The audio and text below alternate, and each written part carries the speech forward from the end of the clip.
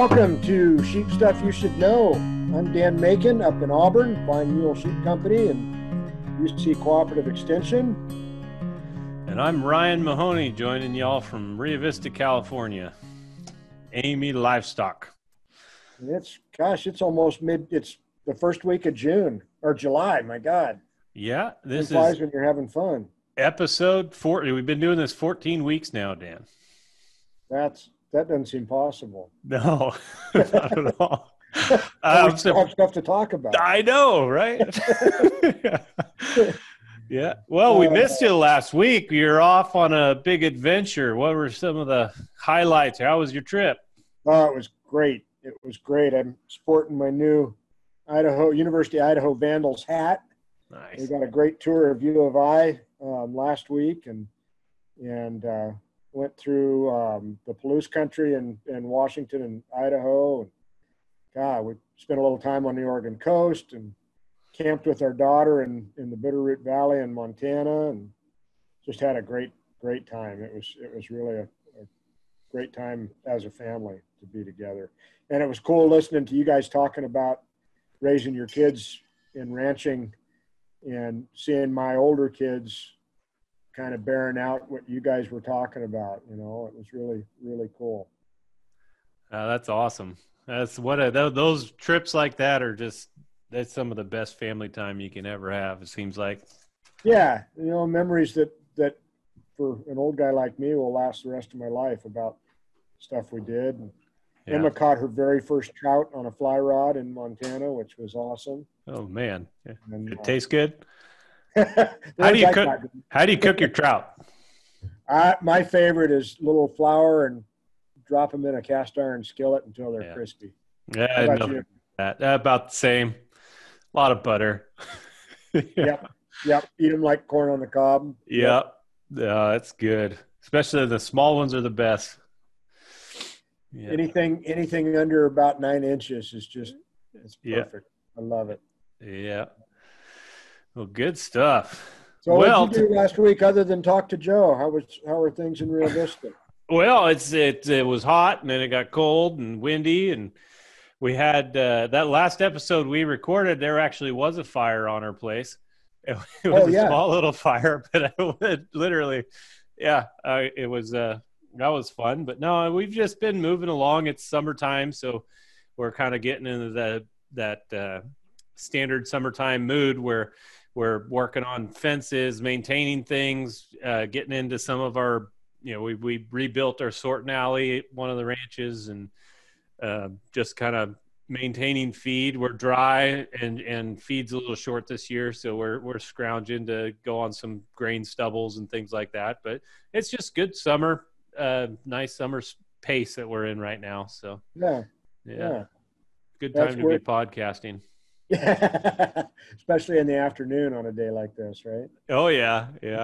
How hot is it up there today? It's not bad. It's probably mid 80s up here, and it was real windy when we got home, which kind of makes you nervous with the fire danger the way it is. But it's a nice day today, and it's supposed to kind of be this way the rest of the week, it sounds like. How hot is it down there? Oh, mid 90s. So, wind's dying down though. Tomorrow's supposed to get up to 100, and then that's going to be hot. Yeah. So try to go out and kayak in the Delta in the evening or something. Oh, that'd be nice. Yeah. I get to go to Truckee for work tomorrow, and nice. It's always a good, always nice to be in the mountains. Throw that fishing pole in the back seat, and it might find its way into the truck. On accident. Yeah. Yeah. Look what's here. Oh, hey, we got bait. So what are we going to talk about today? Today's topic, I wanted to talk about tools of the trade. So I wanted to talk about some sheep tools, the unique sheep tools that you use in your everyday shepherding life. And so I figured we'd start by just talking about, all pictures you see a sheep have the shepherd with a sheep's crook or a shepherd's staff. Yep. And this kind of could maybe fall into lingo, but what makes a good, I assume you have one, and what makes a good sheep hook and why, or crook? Yeah. No, that's it. It's funny. I was thinking about that the other day. We were working sheep. I like kind of the old style. I call them a sheep hook, a leg crook, and they're hard to find anymore. But I like using the old iron or steel ones that are kind of springy a little bit, just exactly like that. Yep.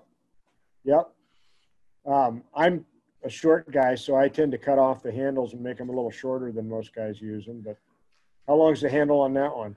So this sheep hook right here that I got, and I'm 100% the same. I love the nice old style spring. It's something about the metal in these old ones that they just don't have the same. Like a lot of the new ones, after a couple of uses they fly open, whereas these just they maintain their tension real well. But this hook I found on the ground on one of the ranches, and it's hard to see, but if you look into the screen there, you can say it says Dixon Livestock Auction. And so back in the day, one of the big sheep auctions was Dixon, California, back when they had a ton of plants. And this was one of the staffs that was stamped Dixon Livestock Auction.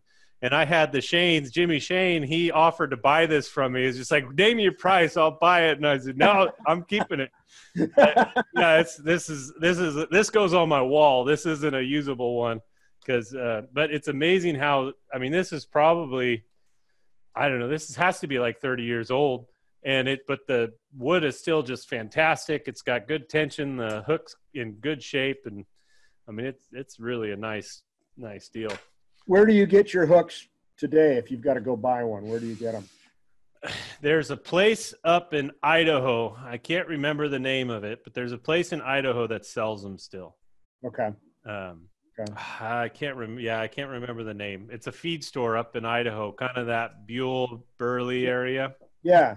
The last ones I got from Will at Utah Wool Cooperative, and he may get them at the same place. But I've used some of the newfangled ones, and I take good care of those kind now because I know how much better they work. Yeah, every couple of years I'll take the old ones, and when they're worn out, and I'll do maybe one or two a year. And I started this last year where I paint them gold. Oh, cool! I got like bright, metallic gold, and I got my golden sheep hooks that I make now for guys. That's cool. But yeah, it's important, and actually, a really good spot to find sheep hooks is going through the old barns. I found a couple on the ranches. Going through some of those old barns, and you find one, and then you just take the blaster and get the rust off and tighten it up, and maybe do a little patch welding on it. And those work. And the ones you buy. I've started every New Year's Eve day. I take all of those tools that have wood handles, and I'll sand the handles and put a good coat of linseed oil on them, and just kind of a way. I like doing that kind of stuff with my hands anyway, but I think it makes all that stuff last a little longer too. Oh, a bunch longer. We end up, how do you lose most of your hooks, or when they break, where do they break? I've had handles break. I've never had the steel spring on me or break. Yeah. Or I've had the pins come out of the handle. Mm-hmm. That wood will dry out sometimes, and the pin will come out of the handle, and then you'll lose the head off the handle. How about you? The wood breaks, usually snaps in half or something. It's the guys catch it maybe wrong, or someone catches it wrong, and then a sheep moves the wrong way and it'll just snap. We have had, like, on some of the newer hooks that we've bought, we've had them where you catch a ewe and then she does something and the hook just slices wide open. And then that becomes a good hook to help guide lambs when you're walking pairs or something, because you can kind of put the hook on the head or in the belly, and it's a nice wide hook that you can kind of lift and move them without bothering them. We use a neck crook, which is more what people think of, I think, when they think of a shepherd's crook. Yeah. So describe that tool. What's the difference between the hooks we've been talking and the? Yeah, it's got I've got one out, I think just right outside. Maybe I'll go out and get it. But it's got a bigger hook to it. And it's maybe, the hook is maybe, 6 inches, 5-6 inches. And it's called a net crook, but we typically, when we're trying to catch lambs or guide lambs, we'll catch them around the chest. Yeah. That way. And it's just a good way to kind of extend your reach a little bit if you've got to catch a lamb to doctor it or do something with it. Do you ever use those kind of those wider hooks? Because the leg hook's a narrow hook that's maybe 3 inches wide and has a spring-loaded deal, and you put it on a back or a front leg, and that's how you catch them. But then that crook, I'd call that a crook. Yes. The wider ones. That's a hook would be the leg hook, which would be the narrow one. Yep. And so on those crooks, do you ever use those to on your ewes at all, like to turn the heads or things like that? On occasion, or particularly during lambing, if I'm out catching lambs and I've only got the crook with me, if I need to catch a ewe, I'll use a dog to kind of keep her attention and then use that net crook on her. But I really prefer the leg crook if I'm having to catch a bigger animal. I think it's easier on them, and it's certainly easier for me to do. How about you? I don't own a crook, and we don't use them. It's with the hooks. We just use the hooks as best we can, and then if we're directing traffic, I prefer a paddle, a rattle paddle. Yep. It's a big, wide, usually a bright color that you use as a visual, and then if you need to get their attention with it, you shake it and make some noise. A couple of guys like the flags. I'm not a big fan of a flag, but couple of guys are pretty good with them and know how to work them. And of course, working sheep and cattle is different. They're similar type animals, but cows are so much more independent than sheep. That it's slightly different. But I'll use one of those net crooks when we're moving pairs. Yeah. Not necessarily to guide them, but I can tap the ground behind sheep and it makes a little noise, kind of like a paddle, and that I'll use it that way. But typically with a dog, they convince them to move the direction we want to go anyway. Right. Yeah. I use the hook I use so at lambing I always have a hook, and I have my one that I like, and it's about 7 feet long, so it's a tall one. And I really like it. It's always impresses me how you use that hook or that stick, and you can put it out so far that just by having that extra reach really directs the livestock, because you get the tip of the stick into their flight zone and it moves them. You don't have to go over there and scare them. You just have to get something in that zone and it'll direct them, because they do want to stay with the bunch. They don't necessarily want to go off on their own.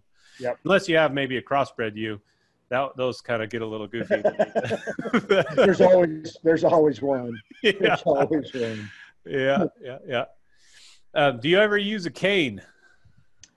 I don't, but your Dixon Livestock Auction hook reminds me. I think my sister has it now. My granddad raised hogs as a kid in Iowa, and we have his hog cane from the 1919 Iowa State Fair. Wow. That he carved his name and carved the fair into.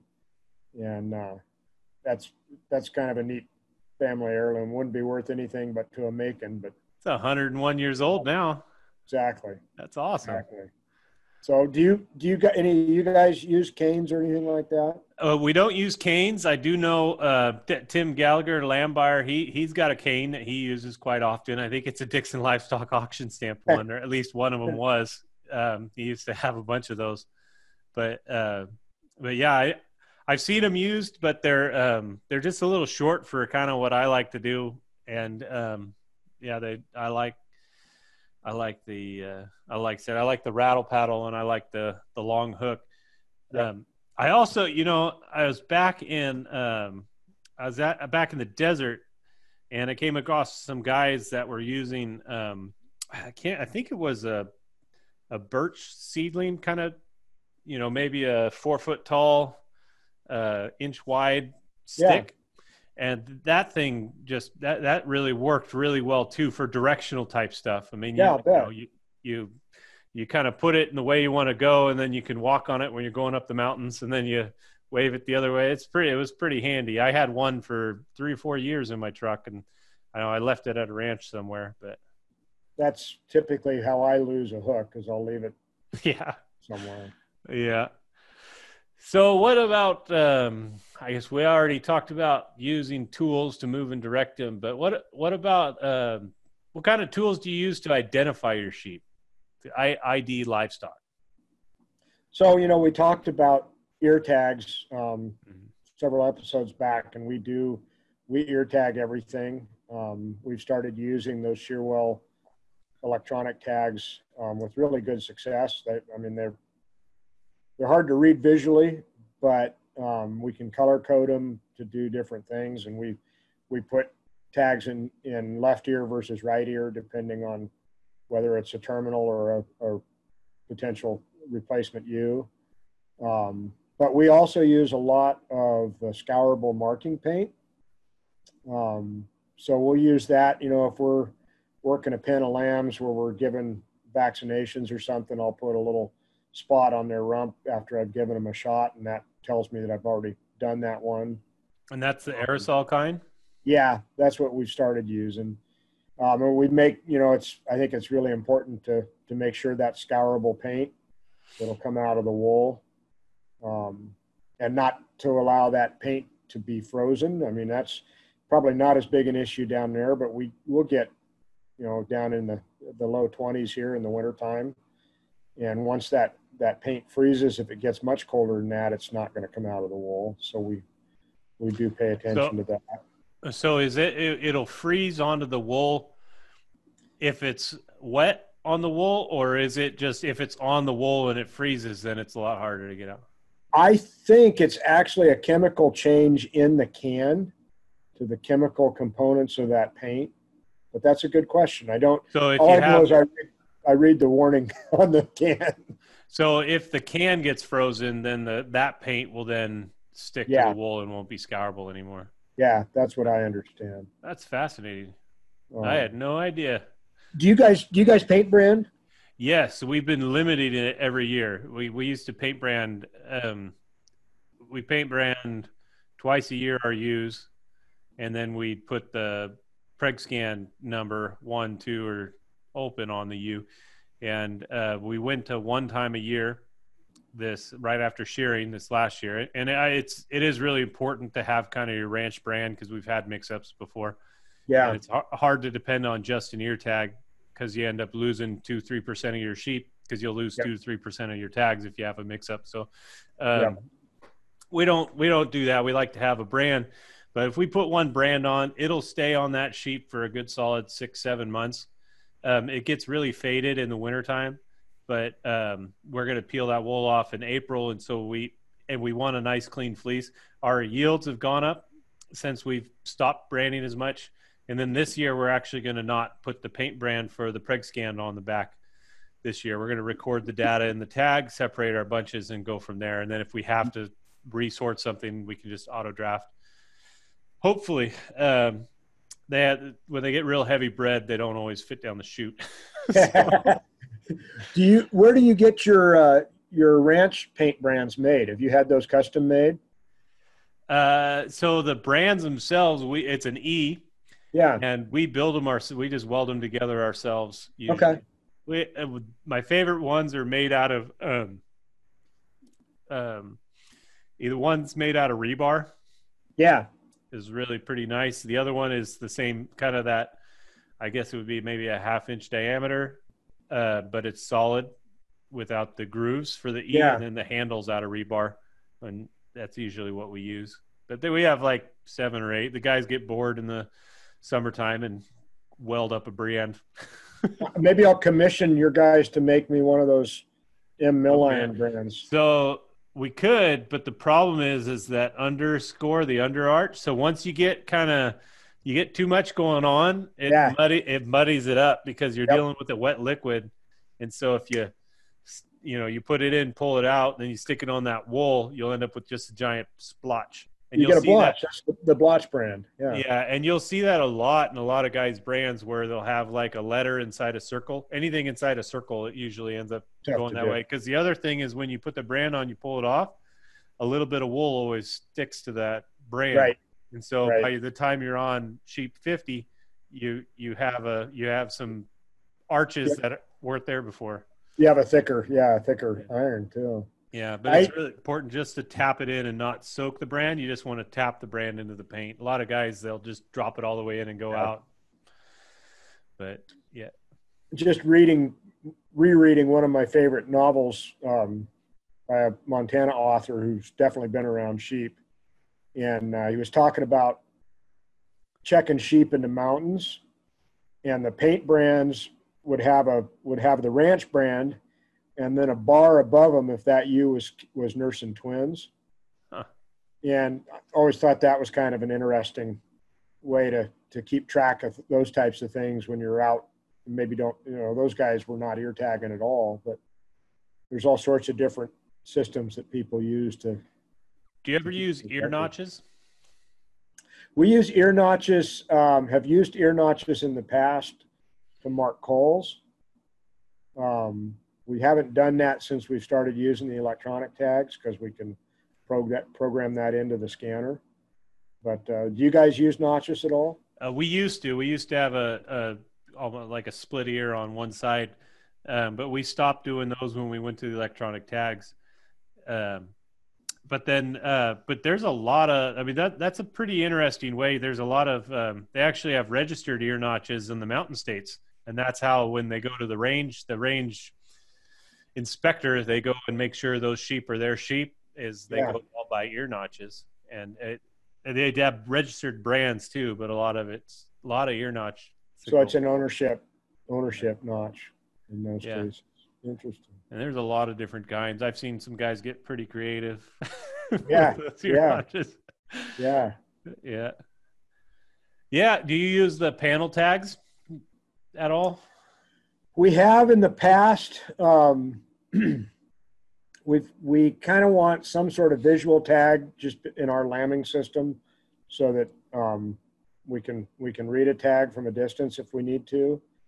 But I think this is my frugal nature at work.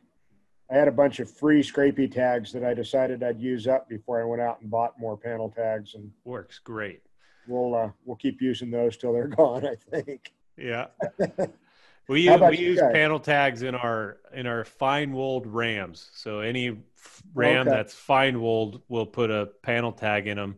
So that way we can sort them, because a lot of those rams, they get the horns, and running those through a chute is pretty sorting out. It can be pretty challenging. So we try to do that with them. Are they color coded or anything like that? Yeah, they're all the same color, but there's no other tags. So if they have it, they're from there. Of course, we have the ranch scrapey tags. Some of those are panels. Some of them are clips. It all depends on what they are. So we've used the electronic tags as our scrapey tags since we started with those.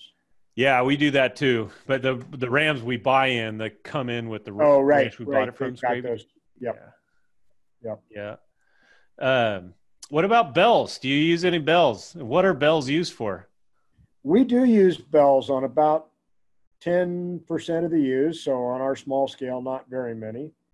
But we use it primarily for if sheep get out of our electric fence paddocks, especially at night, we can hear the bells and find them. Yeah. Which is kind of helpful. I have a theory that I haven't proven scientifically, but I rarely see rattlesnakes where we've got the ewes. Huh. And my theory is that those bells vibrating are annoying enough to the snakes that they go somewhere else. I don't know how I would test that. I guess I'd. But you got to send some bells to the Irwins and let them check it out. I thought poor Jamie had a picture of one of her dogs got bit by a snake. That. Oh, I saw that. Yeah. Do you guys use bells at all?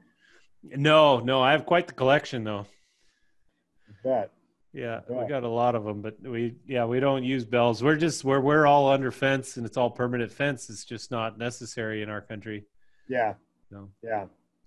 We I've got a couple of bells that some old timers gave me that I still use, and I kind of like that part of it too. That Yeah. you know, there's bells that have been on sheep in this part of the world for 7,500 years, and it's nice to keep them in use, I think.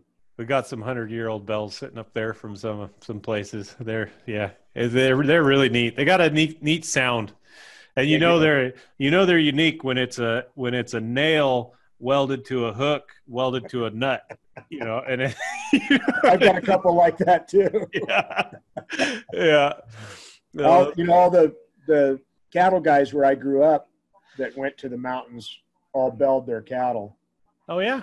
Yeah, and you could tell when the cows came out of the mountains because you could hear them from 1.5 miles, 2 miles away, getting the bells taken off in the corrals. Yeah. I've got some friends up there that still make their own bells when they go to the mountains with their cattle. Oh, be darned. And where's that at? That was up in Sonora, Tuolumne County. Oh yeah. South of here. That's rugged up that country. That's a place you need a bell on a cow to find her most of the time. And a horse. Yeah, exactly. Yeah. And a good dog. Yeah, and maybe a camping tent just in case. Or wait till it snows and look for tracks. Yeah. What about say hi to Dan? How are you? Oh, he's scared. How about, do you like the electric net or electric wiring for your portable fence?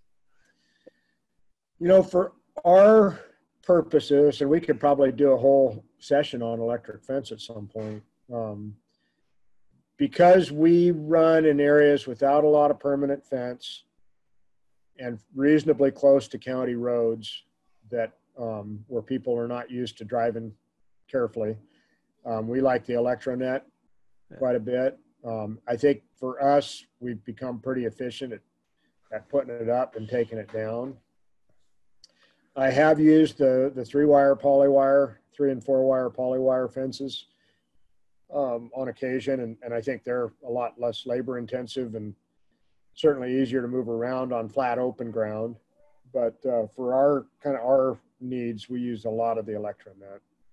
You guys use a lot of the just straight polywire, don't you? We use the straight 3-wire. We're more rural, so we can get away with it, and it works pretty good. The other thing that makes a difference is the I don't know what type, but like the crossbred ewes, or if we get any kind of some of those like Blueface, Lesser, Texel, any of those kind of breeds, they don't respect it the same. And versus the kind of the finer wool Rambouillet, it's not a problem. So I mean, if the more of those kind of sheep you have, the more you probably should go with some kind of Electronet. Well, and I think it's important to kind of train your sheep to the fence they're going to be in too. I think it's tough to take naive sheep and put them in electric fence and expect it to work. How do you fence break them? Do you fence break sheep at all? We have in the past. Right now, because we're not buying a lot of outside sheep, the lambs learn from their mothers. Mm-hmm. But when we've had naive sheep like that, we'll try to run a small paddock as hot as we can run it inside a permanent fence, so that they get a shock the first time they encounter the fence, a good shock. Yeah. And we'll even do things like wet the ground down and do some other things to increase conductivity of the fence.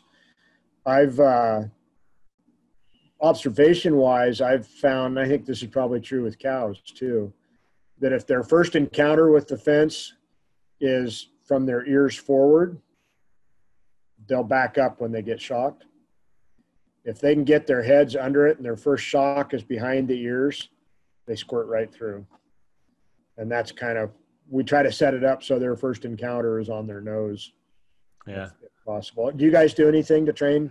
Yeah, we get lambs in out of the mountains right off they're ball-in lambs right off of the ewe. So they've never been in fence before, and so they're fairly naive to that stuff.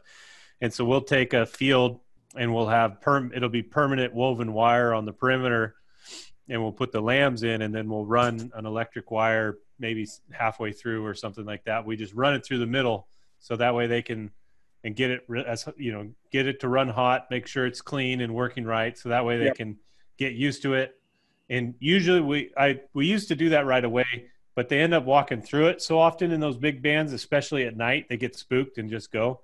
And so what we've been doing is we actually will leave it out for 2 or 3 days, because those first 1 or 2 days they'll just kind of they're just walking and they're a little nervous. Yeah. And so you kind of let them get that out. And with the woven wire fence, they don't really go through that. And then once they're kind of after a couple of days, then we'll throw in the hot wire to teach them. So that way they're not as excitable and we don't have to rebuild it as many times. And they're not adjusting to all sorts of new things. Yeah. They got to find the water. They got to find this. Yeah. They've never seen this lush green feed like this irrigated clover. What is this? They've been scrapping on sagebrush for a bit. So yeah, it's a challenge, but it's when you can get them broke, doing it right's important. So.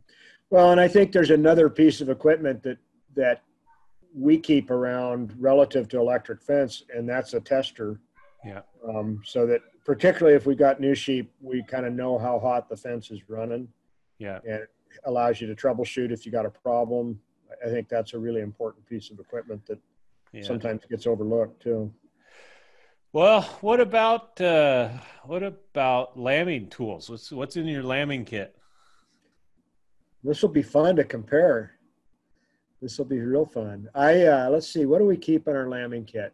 So the tools that we keep in the kit are driven by kind of our system for processing and recording new lambs.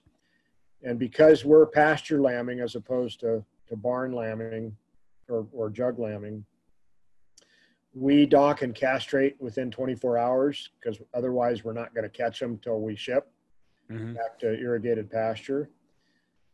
So we use elastrators for that, and kind of rethinking that maybe this coming year we might do something a little different. But for now we keep an elastrator in there. We keep our ear tagger and tags in there.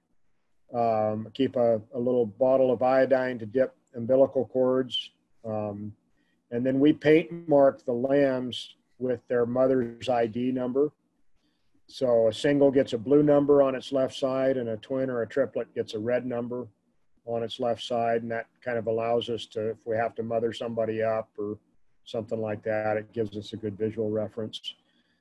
We keep lamb hobbles, and we have used lamb hobbles if we've got, a set of twins that we need to keep together for a little bit, or if we're trying to process one lamb and the other one keeps wandering off with mom, we'll hobble a lamb.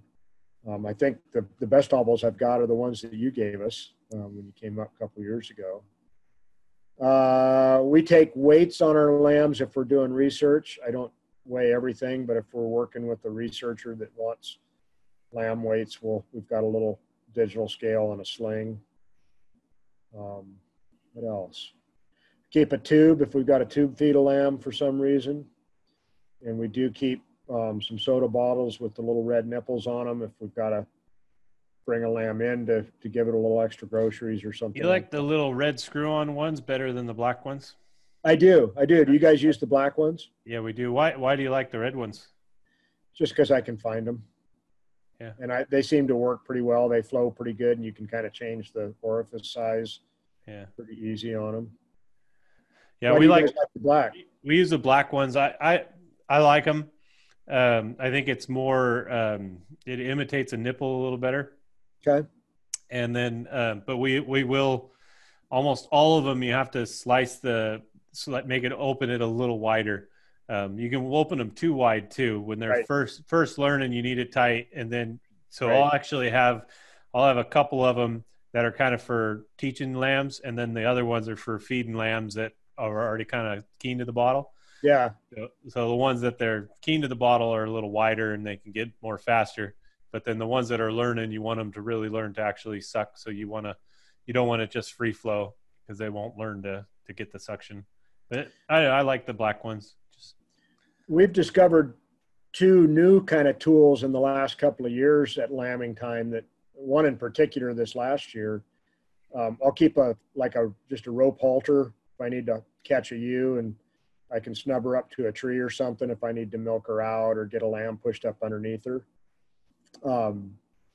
But we discovered this little device called an Utterly Easy Milker. and it's a hand suction milker with an inflation like you would put in a cow milking machine, but it's sized for sheep, sized for that size teat. And you put that up under the udder and squeeze it a couple times to build vacuum, and it'll strip out that ewe in 20 seconds. Oh, that's awesome. Awesome. And so if I've got a lamb that's not figuring out mom, or mom's not letting it nurse or something, I can take that out in the field and get, a pint of good colostrum into that lamb with a bottle or with a tube feeder if I've got to, and it's really slick. Well, especially for some of those engorged teats, you're able to slim them down. Yeah, exactly. Huh. Exactly. I'll have to look into that one. Yeah, I'll send you the info. It's pretty cool. Yeah. We also started using some Shearwell lamb raincoats 3 or 4 years ago. Yeah, I saw that. And they're cheap. They're like 60 cents a piece. But if we know we've got bad weather coming in where it's going to be low 40s and rain and wind, we'll put those on new lambs. And they're biodegradable. I was worried we could never get them off the lambs once we put them on. But after about a week, they start falling off, and we've saved lambs with those. It's been a good tool for us. Well, that's pretty cool. Yeah. What's in your lamb kit? Oh, our lamb kit. So our lamb kit consists of our lamb barn, because we're barn lambing a lot of our stuff. The number one tool is going to be the hobbles. Yep. So in the morning, and we could make this into a whole lambing episode, but I want to save that for October when we're into it. But we use the hobbles. We go through everything in the morning, and anything that's twin or triplets will pair up with the hobbles, and then we'll come back and we'll pick them up with our Lambulance trailer. But then other tools, tubes, the stuff for the bonus lambs, the bummer lambs. We've got a milking machine a couple years back that we've been using, and that's been a huge labor savings for us. It really helped with our bum lambs. We used to graft a lot. We didn't graft anything this last year. That was a huge labor savings. And but when we graft, we'd have ties and halters and stuff to hold the ewe in place, and so we've gotten rid of a lot of that. But then as far as like my container that has all of my stuff in it for lambing, I have my milk mixing stuff. So I have an automatic hand mixer. I have a hot water, like a little electric kettle. I got a water filter. I always have a Brita filter there so I can use fresh water, because I feel it's important especially on those fresh lambs, to filter the water, because it's just well water out of a tap. But just take everything you can out of it before you mix in the milk, the colostrum or stuff. I think it helps the lambs. Once they're on it, then you can kind of expose them to some of that stuff. But until those antibodies are really in them, you can run the risk of getting them sick just from the water. So yeah, I have the Brita filter. I have a ton of rags, like the washable kind of washcloth type rags. I got a bunch of those that we use for just everything. Then we have a bunch of, I go and I buy a bunch of the Coke bottles I like the best, and I give them to the guys and make them give me the bottles back. I don't drink soda really, so I let them drink the Coke, and then I get the bottles, and those are the milk bottles for the lambs for the season. Yep. And then all the stuff to clean it. Dr. Pepper is our brand of choice here. We do Dr. Pepper bottles. If I'm going to drink a soda, that's the one I'm going to have, is the Dr. Pepper. Every once in a while, I'll go for a Mountain Dew or a Squirt, but the Dr. Pepper is good. But yeah, the guys love Coke, so I just get them. I'd rather give them from free soda. But then I have the ear tags, the electronic tags, because and then we have our Gallagher hand wand reader, because I'll do pairings I'll pair the ewe lambs to the mudder into the system, so that we have that. Right. And then I have ear tags for coals. So anything that's cold out, we put another ear tag in those. So, and because if they still have a pair, but they've maybe developed mastitis or something on one side, we'll coal it out. And we want to make sure we have a marker. This last year, the Coles, I had one ewe that was a little goofy, and she ended up breaking the fence, and I let all like 15 Coles out into one of our drop bunches, and they were mixing there for a month, eating fantastic feed. And eat great feed. Yeah. Yeah, but thankfully we had the tags, so we were able to sort them out afterwards. But tags, and then I have a good knife for miscellaneous stuff. I got a prolapse kit. Mm-hmm. I have that too. A lot of chlorhexidine for that. And we use Vetericyn spray on the umbilicals. We used to use the navel dip, but we went to the Vetericyn because we use less material and it's not as messy, and it dries it up pretty good. And then as far as medicines, we'll have XNL, Exceed, a little bit of Zaprevo, and then dexamethasone is. I always like, that's a really good. And then we have a little oxytocin too. So yeah, that's generally it. We keep that kind of stuff on hand, and we also keep a little Bosi on hand. Yeah. Typically, we try not to have to use an injectable. Yeah. Selenium, but sometimes if you've got to give a lamb a little boost real quick, that can help up here. Use thiamine at all? We have on rare occasions. Doesn't happen that we need it very often. But how about you guys? We use a lot of thiamine, actually. Yeah. We tend to use it for a lot of miscellaneous stuff. We have Banamine too that we'll use a lot. Yeah, we keep Banamine on hand too. Well, what about and then we paint brand, so we paint number all our twins. Oh, okay. So, and we used to, once again, back to the ewes. So a twinned ewe would have 2 ranch brands, the pregnancy scan brand, and then would have a side number that matched the lambs. But then this last year, so we switched that, and we've gone to now we have 1 ranch brand, and then we are eliminating the side brand to pair the twins. So we just put the same number on the lambs, because typically if you're losing a twin, the other lamb will be with the ewe, and so you'll be able to get the number from the other lamb rather than having to get to the ewe itself. Yeah. And so we eliminated that paint on that ewe. Are you using paint brands on those lambs, or scourable paint? Yeah. Scourable paint. Yeah. Well, what about sheep handling? Do you portable corrals, and how do you kind of set up and design a portable corral? We do use portable corrals, and I think kind of sheep handling would be another good topic down the road. But we use a homemade setup that I built actually most of the panels for, but we use a design that was put together by a guy named Bud Williams, who was kind of a predecessor to Temple Grandin, really a student of stockmanship and livestock behavior. And it's set up so that when we release pressure from the sheep in the bud box, what we call the bud box, their way to escape pressure from us is to walk into the alley. And we don't have to force sheep. The ewes kind of know the system. I don't even have to go in there. They go in the box, turn around, and walk up the alley on their own because they've done it enough times. But that system, it is portable. We can set it up, break it down and set it up in about an hour. And we can work, we weaned in that a couple of weeks ago. So worked 100 or so ewes and their lambs through there and got everybody sorted in about 45 minutes. So it's a pretty efficient, low stress system for us. And because we're moving back and forth from leased property, having something portable has been really handy. Do you have any kind of rules, like you want to, don't put the load and shoot facing east, or downhill versus up? Do you have any rules like that you like to? We try not to have to work them into the sun if we can, but sometimes we're limited by where we can set up. Mm-hmm. That's probably the main one.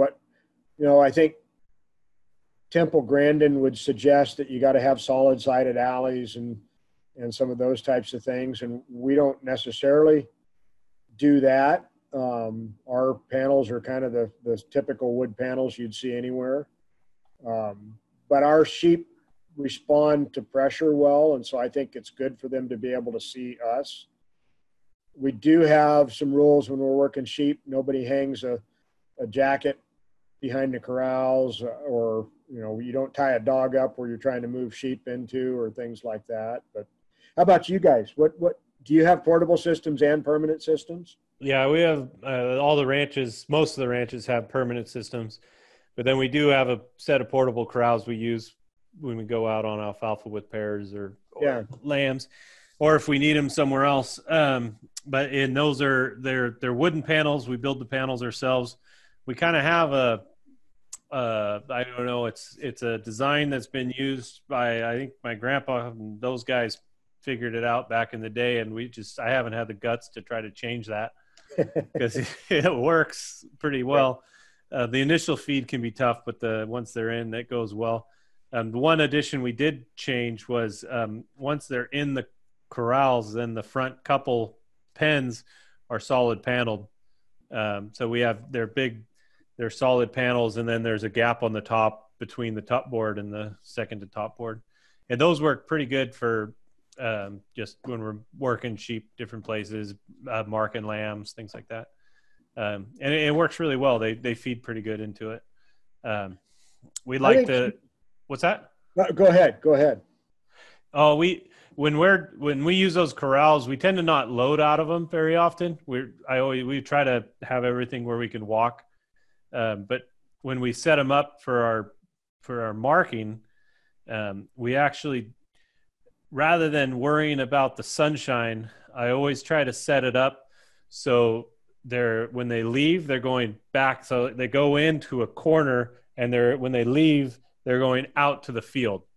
And so we always want them to be going into the corner and then going out to that field. If we put the corrals like in the middle of the field, we can have a lot more problems, where if we put it in a corner in the drain area, because we don't want to damage the crop, they can go in and then they're going out to that field. And I found that helps the flow tremendously by setting it up that way. But like I said, we still haven't made any changes to the design.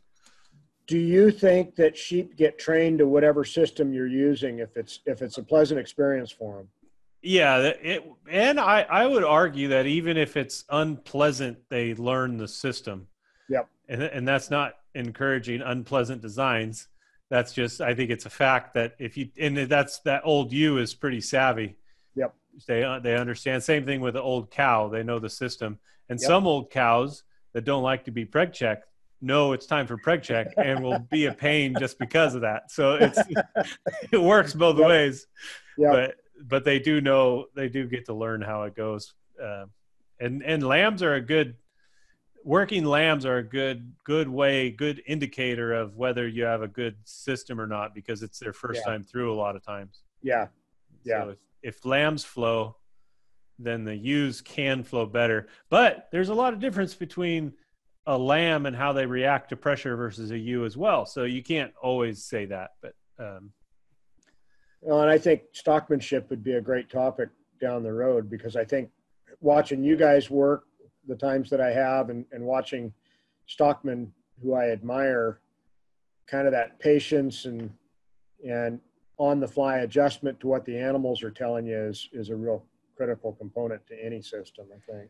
Yeah, it's hard to teach too. A lot. It's almost one of those things like my grandpa was getting back to about that some people just have it. Right. That it's a husbandry skill. And I don't think it's as refined and as hard to acquire as that herdsman skill that he was describing, but it's definitely harder to acquire than how to build a fence or some of those. Yeah, absolutely. Yeah. No. So funnest question, and well, we got to talk about dogs at the end, I think, a little bit, but that kind of ought to be its own podcast topic too. Yep. I think. But I think the funnest question I have is usually when I go somewhere, especially if you go to Idaho and you look in a parking lot at a Tractor Supply, you can pick out the sheep man's truck any day. And then you can darn near pick them out by their outfit too. And so I wanted to just get your thoughts on how do you properly set up a sheep herder truck, and what kind of clothes are you supposed to wear? What's the style advice for up and coming sheep herder? I will say I think it's interesting that you can go to a Western wear store and ask them for their cowboy hats and their cowboy boots. But if you start asking them for their sheep herder hats and their sheep herder boots, they have no idea what you're talking about. Yeah. So I maybe we need to devote a total episode to sheep herder fashion at some point. We could. So the truck, that's a good question. I think, racks are a dead giveaway. Yeah. I think the thing I always worry about during lambing is that I'm going to get pulled over, and I'll have a spilled bag of milk replacer in the back seat and several used syringes in the ashtray. Yes. That white powder and all those spent syringes is probably not something you want to try to explain to the highway patrol. That's one of my favorites. So when I was first doing this, I don't know, it was 2 years in, I was listening to the radio and I heard some story about, so-and-so, somebody was pulled over today off I-80 and there was a bunch of hypodermic needles and syringes in his car. And I just thought to myself, heck yes, they got another drug addict bad guy. And then I looked down at my cup holder and here's a bunch of hypodermic needles and syringes. I'm like, oh my gosh. Maybe they're just a sheep herder. Yeah. I think that's something all of us have experienced. Yeah. Seat covers, with dog hair on them is probably a pretty good indicator too. That. Yep. You use sheepskin seat covers if you can afford them.